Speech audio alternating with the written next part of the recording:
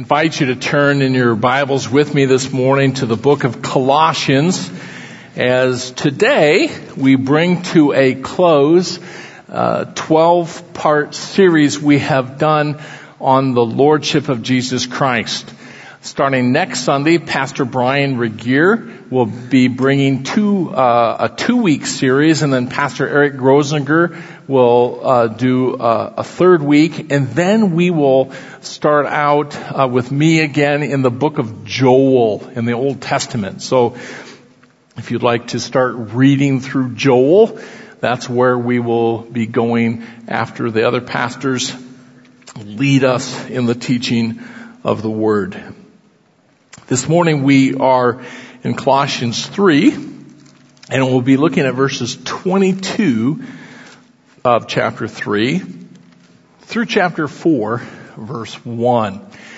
We're going to see that these verses are addressed to a slave and a master. Now, we don't have, for the most part here in the United States, slaves and masters anymore. There's still slavery going on in the world, but it would not be part of our everyday lives.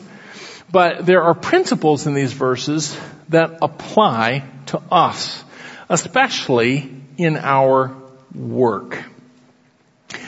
In our series, we have been looking at Jesus as Lord. And we noted that sometimes in the New Testament, when Jesus is referred to as Lord, it's a reference to the fact that He is God. For example, Romans chapter 10 verse 9 says that if you confess with your mouth Jesus as Lord and believe in your heart that God raised Him from the dead, you shall be saved. And in that verse, Jesus as Lord is referring to the fact that Jesus is God, that He is the second person of the Trinity. He is the one that in obedience to the Father came to earth for the sole purpose of living a sinless life so that He could die for us, taking the penalty for your sin and my sin, the sin of the world, upon Himself. And then rose again from the dead, proving that He's God. So there are passages where Jesus as Lord is a reference to the fact that He is God. But many of the passages take that truth and then take it to the next step. In other words, they ask the question, because Jesus is the God-man who died for you and for me, now what? What difference should that make in your life? And we've been seeing that since Jesus Christ is the one who died for us, and through faith in Him, we enter into right relationship with God and have peace with God. In that relationship, through faith, we stand before God as purchased people. The New Testament says we have not been purchased with gold or silver. We have not been purchased with the blood of a bull or a goat. We have been purchased with the precious blood of Jesus Christ. We belong to Him. And Jesus as Lord, the God-man who purchased us, stands in a position of authority over us. He has the right to rule in your heart and mine. He has the right to rule over your life and my life. And as we noted last week in the book of James chapter 4, He even has the right to rule in our everyday stuff, our everyday lives, even our work. And we talked about the tendency that we have of compartmentalizing our life.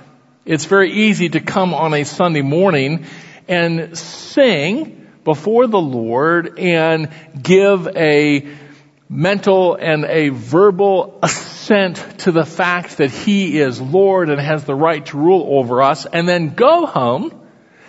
And in a sense, as we take our Bible and lay it on our shelf, it's very easy to lay Jesus on the shelf with our Bible and then head into Monday as if now this is my part of my life that I live. We have a Jesus compartment and a work compartment. Not often recognizing the fact that Jesus has authority over all the compartments. He has authority over every aspect of our lives because He purchased us, because He created us, because He bought us with His blood. There's not a Jesus compartment and a separate work compartment. Jesus has authority over all compartments. And today, as we come to Colossians chapter 3, verse 22 through chapter 4, verse 1, we're going to see that our heart attitude in the everyday stuff, even our work, our heart attitude toward our work reflects our understanding and aligning our lives with our view of the Lordship of Jesus Christ. That we are to be viewing our work as not just serving ourselves, not even serving an employer, or not even serving our client or our customer base, but rather ultimately we are to view our work as service to the person of Jesus Christ. And that's what we want to look at this morning in Colossians 3. I will start reading out loud in verse 22. You can follow along in your copy of the Word. Slaves, in all things obey those who are your masters on earth, not with external service as those who merely please men, but with sincerity of heart, fearing the Lord. Whatever you do your work heartily, as for the Lord, rather than for men, knowing that from the Lord you will receive the reward of the inheritance. It is the Lord Christ whom you serve. For he who does wrong will receive the consequences of the wrong which he has done, and that without partiality. Masters, grant to your slaves justice and fairness, knowing that you too have a master in heaven. You ever spend time thinking about what the worst jobs are? I find myself thinking about that periodically. What's the worst job? When I have traveled internationally, oftentimes I will be in countries where they will have a bathroom attendant. I think that would be a terrible job. To be the guy in the store, in the public restroom in Slovakia that takes your money for your using the bathroom. And if you're going to use toilet paper, you have to give him extra money for the paper. I mean, that would not be a real enjoyable job. Well, there are some jobs that just don't seem like they would have a lot of reward. Not a lot of fun. In the wintertime, I am a little bit obsessive about keeping salt off of my vehicles. I like the fact that we can drive on roads that are not icy, but the salt. And you can always tell when you're in a part of the country that salts their roads, and we're there. So I periodically will run my vehicle through an automated car wash to get that water jets up underneath the body of my car, underneath the car, to get some of that salt off. And I often think as I'm going through what it would be like to be the guy at the end of the line. The guy with the rag that dries off my vehicle. And the particular car wash that I use, it's usually the same guy on the left and the same guy on the right. And you come up and they have that blower incessantly in their ear. I would think you would just go to sleep at night with the sound of that blower in your ear. And he starts in the front and he works his way down the side, and then he looks up, there's another car, and he has to throw out the rag, and he has to get another rag, and he starts in the front and he works down the side, and there's another car, and he has to get another rag, and he goes, and all day long they just keep coming. It's just like this incessant line of repetitive requirements. I have to use the same motion, and you think your shoulder would ache by the end of the day. That same motion, the same hands drawing this car and then the next one, and then guys like me who maybe they didn't do a good job the first time, and oh man, the guy was just in here 3 minutes ago. You know, what a tough job. Thinking about, oh, I have to go do that again today. How can they possibly find any kind of reward, any kind of happiness in their work? How could they? Well, ultimately, we do not find our reward in work in viewing our service as to our employer. We don't find our reward in work from getting a paycheck. Because quite frankly, probably most of us in this room have had repetitive jobs. I used to work in a factory, same motion over and over and over. While the paycheck is nice, that doesn't really, I'm not thinking about that a whole lot in the middle of the afternoon when it's 103 degrees in the plant and I'm doing the same thing over and over. So we don't get our fulfillment in our work from serving our employer. We don't get it from our paycheck. We really don't find a ton of fulfillment even in helping to meet needs of people, but sometimes we do.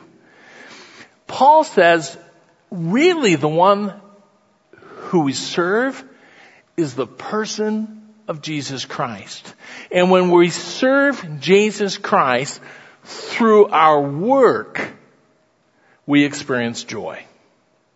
And that is the Apostle Paul's challenge to us today. To start, if we're not already, viewing our work in a very different way.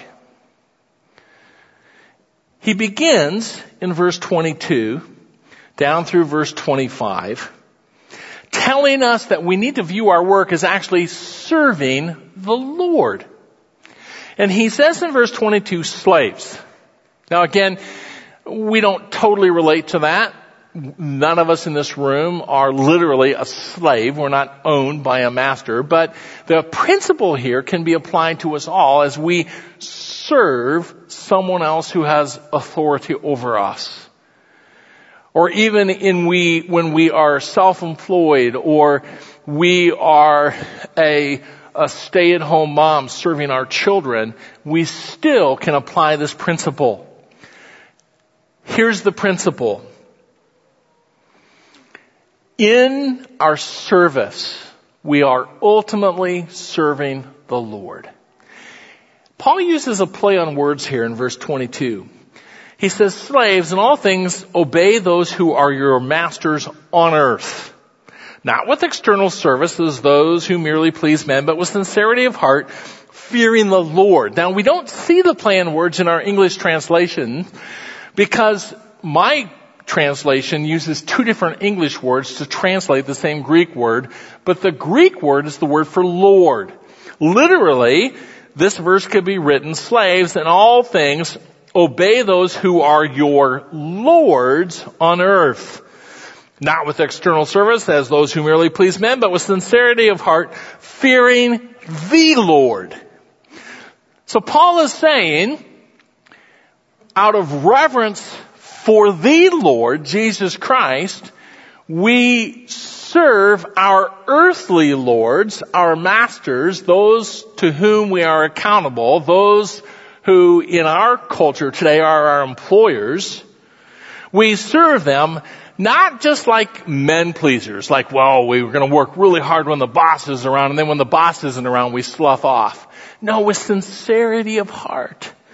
He says, obey those who are your masters on earth, not with external service as those who merely please men, with sincerity of heart, fearing or with reverence to the Lord. And then he says this in verse 23, whatever you do, do your work heartily as for the Lord rather than for men. You see, that's the key. when we think Christianly, when we are not having a separate compartment for Jesus and a separate compartment for work, we can view our work in whatever we do as ultimately serving the Lord Jesus Christ. Paul goes on to give us the motivation for this in 24, knowing that from the Lord you will receive the reward of the inheritance. So our reward is the inheritance. Well, what's the inheritance? If we look at that little phrase in the New Testament, our inheritance is our ultimate salvation. Jesus Christ is the one who made it possible for us to be in right relationship with God. Therefore, our reward is in our relationship with Him. We are serving Him. Ultimately, every day when I go to work or when I'm at home working or when I'm volunteering as a retired person, ultimately I'm serving the person of Jesus Christ.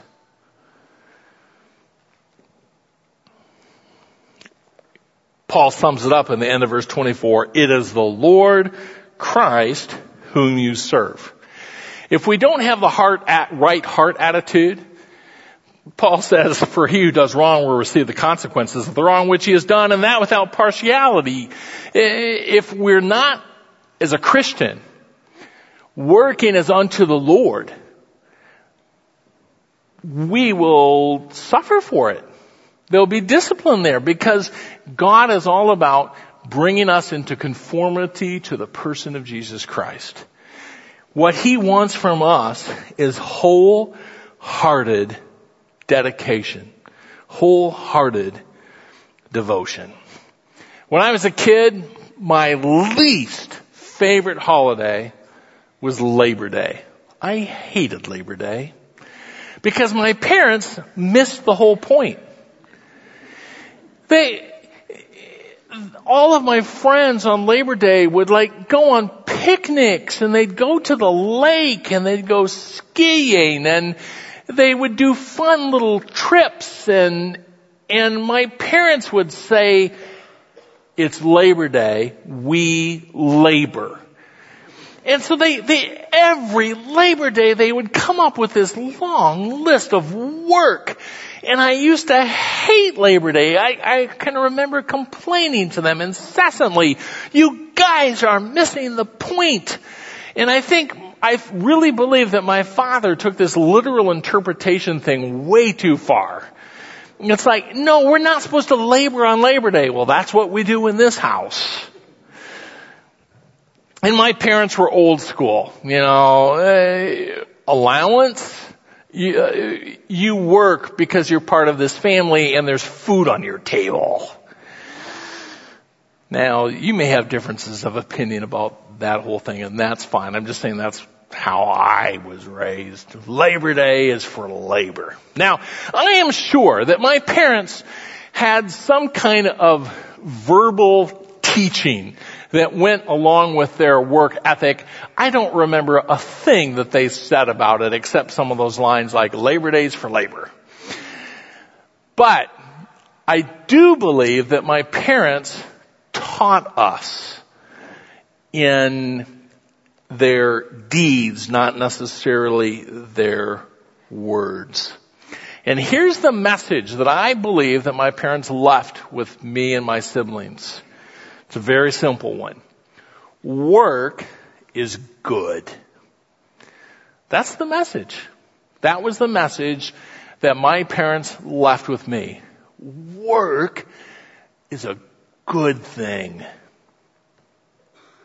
We celebrated work. In fact, on those Labor Days, I can remember, and other work days we lived out on an acreage. Always lots of work to do. I can remember celebrating. We would finish and Dad say, okay, we got done what we needed to do. I'm going to go to Pizza Hut and get us a pizza. Now that was a big deal back then. And the pizzas actually had like a little paper teepee on top of them. They were cool. It just didn't have this box, and you get to carry that little teepee and you can smell it coming home. And it was a big deal. We celebrated work. Or we'd sit out on our deck and in the evening after a long day of work and and Dad would break out some soda, which you have one 16-ounce bottle split amongst 6 people. It wasn't a lot, but, we would celebrate work. You know what? The Bible celebrates work. The Bible tells us that work is a good thing. Clear back at the beginning. Clear back in the book of Genesis, in chapter 2, verse 15, this is what we read. Then the Lord God took the man and put him into the Garden of Eden to cultivate it and keep it. And we've talked about this before, but those 2 words are very special words in that verse. They're work words. They talk about work. They are to cultivate the garden. They are to keep the garden. But those words are also used in the Old Testament in reference to worship. And what Genesis 2:15 does is it begins giving us a theology of work. It sets the tone that upon which the New Testament is built, that work is good, that in a very real way, when we are working as unto the Lord and not as unto men, our work is an act of worship. That, remember, worship is simply a heart response to a revealed God. Work is not a result of the curse. Remember, toil in our work is a result of the curse. Work is part of God's design for us. And in Genesis 2:15, we see those very important words that describe work and worship together. That in our work, we are serving the Lord. It's upon those bedrock truths that the Apostle Paul tells you and tells me as followers of Jesus Christ, as Christians, that in response to Jesus as Lord in our lives, the fact that He purchased us out of our bondage, in our hearts, every aspect of our life belongs to Him, even our everyday stuff, the stuff that sometimes is mundane, the stuff that often there's no real reward to it. Yet we serve the Lord, and that gives us joy. Think about the workplace today. There should be a vast difference in your life as a Christian and the life of your non-Christian coworkers in your attitude toward work. People should actually be able to see the difference in your life. That when we are from the wholeness of our being serving Jesus Christ as an act of worship in our work, we actually reflect Jesus. People see that. They see the difference in our attitude when the boss isn't around. They see the difference in our work ethic when no one's watching.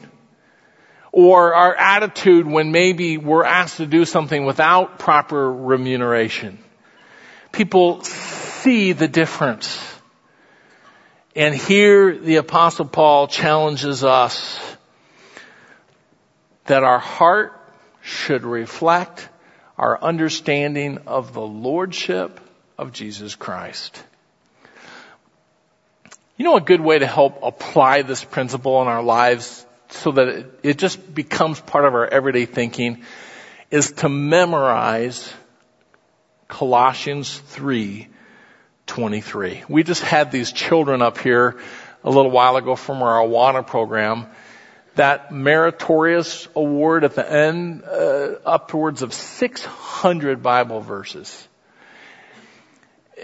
And guys like me look at those children and say, well, man, that good thing they're doing that scripture memory when they're at that age, because good luck when you're my age. So here's what we do. We trick ourselves. And we can still memorize scripture, but we have to trick ourselves. We don't say that we're memorizing scripture. Here's my little trick. Take Colossians 3:23. Whatever you do, do your work heartily as unto the Lord and not as unto men. In the NASB it says, whatever you do, do your work heartily as for the Lord rather than for men. Write it out on a card. And don't tell yourself that you're memorizing it. Just keep it in your car. And when you're at a stoplight, take your card, read it out loud. And just keep reading it and reading it and reading it. Tell yourself, I'm not memorizing Scripture, I'm just reading Scripture. Just read it, read it. I loved what Barbara Bean did for our all-church appreciation dinner with the little card from Mark 8. We have that over our kitchen sink now. You could take Colossians 3:23, put it wherever you're going to see it, and just read it. And the more you read over it and read over it and read over it at the stoplight, pretty soon you won't even need the card anymore. You will have memorized it and didn't even know it. It's great. That's my tip for old guys. Colossians 3:23 is a great verse to put to memory, because in the week, in that part of our life where it's so easy to compartmentalize, it's a tool that the Spirit of God can use in our life just to remind us in this workplace, whatever your workplace is. Maybe as a volunteer at the hospital as a retired person. Maybe your workplace is in your home, raising up children so that they can see Jesus Christ lived out through your life, in your spouse's life. Whatever your workplace is, there are times when we need to be reminded of this principle. And a great way is just to memorize chapter 3, verse 23, and let the Spirit of God do the work in and through you. Now, it's important for us to remember that there's another half to this equation. As a worker, I am supposed to ultimately serve Jesus Christ with my work. It's biblical. There's no such thing as a work compartment of my life and a Jesus compartment of my life. There is to be an integration of faith and work. Christian principles need to be lived out through my life in my everyday mundane life. But as we come to chapter 4, verse 1, we also see that we are to think Christianly about those who work for us. And many of us in the room will say, well, I don't have anyone that works for us. There's no one that works for me. Yes, there is. Everyone in this room has someone that serves you. Chapter 4 verse 1 says, Masters, grant to your slaves justice and fairness, knowing that you too have a master in heaven. Again, we have a play on words. The word master there is the word Lord. So it says, Lords, earthly lords, grant to your slaves justice and fairness, knowing that you too have a Lord in heaven. You see, he's saying ultimately we have to answer to him. And those who serve us deserve to be treated with grace, with justice, with fairness. We need to treat those who work for us with fairness. When Barbara and I were first married, we were visiting some relatives, my aunt and uncle in Denver. Oftentimes you'll hear people talk about their rich uncle. I actually had one. This was my rich uncle that lived in Denver, and he's passed away now. But when Barbara and I went to visit my uncle and my aunt, they wanted to take us to their country club. So I was thinking this will be great. We're getting to go to their country club and have dinner. We arrived only to find out that I was not dressed appropriately. And so they had to borrow the club sport coat and the club tie. Now, any of you who know me well know that that really creeps me out. That's why the thought of going to a bowling alley just really bothers me, because I have to put on shoes that someone else has worn. So here I'm wearing this sport coat that 200 other guys have been in a tie that has been around all these other men's sweaty necks. and I have to dress up to go sit at this table. So I did it, and I put on the used sport coat and the other guy's tie, and we sat down at the table. My uncle ordered Chateaubriand to be prepared tableside, which is a fancy schmancy way of saying beef tenderloin with sauce. It's like you go to a restaurant and they say, and tonight's vegetable is haricots verts. Buddy, it's green beans. Just call it green beans. You don't have to call it haricots verts. It's green beans. So basically, we had beef with sauce and green beans. But we call it Chateaubriand. So the chef is making our Chateaubriand. I'm here with this ghastly other man's tie on and this sport coat. Not feeling too great about the situation anyway. And then this poor little high school girl comes along and fills my water glass. Unfortunately, she filled my water glass before she filled my wife's water glass. And my uncle went berserk.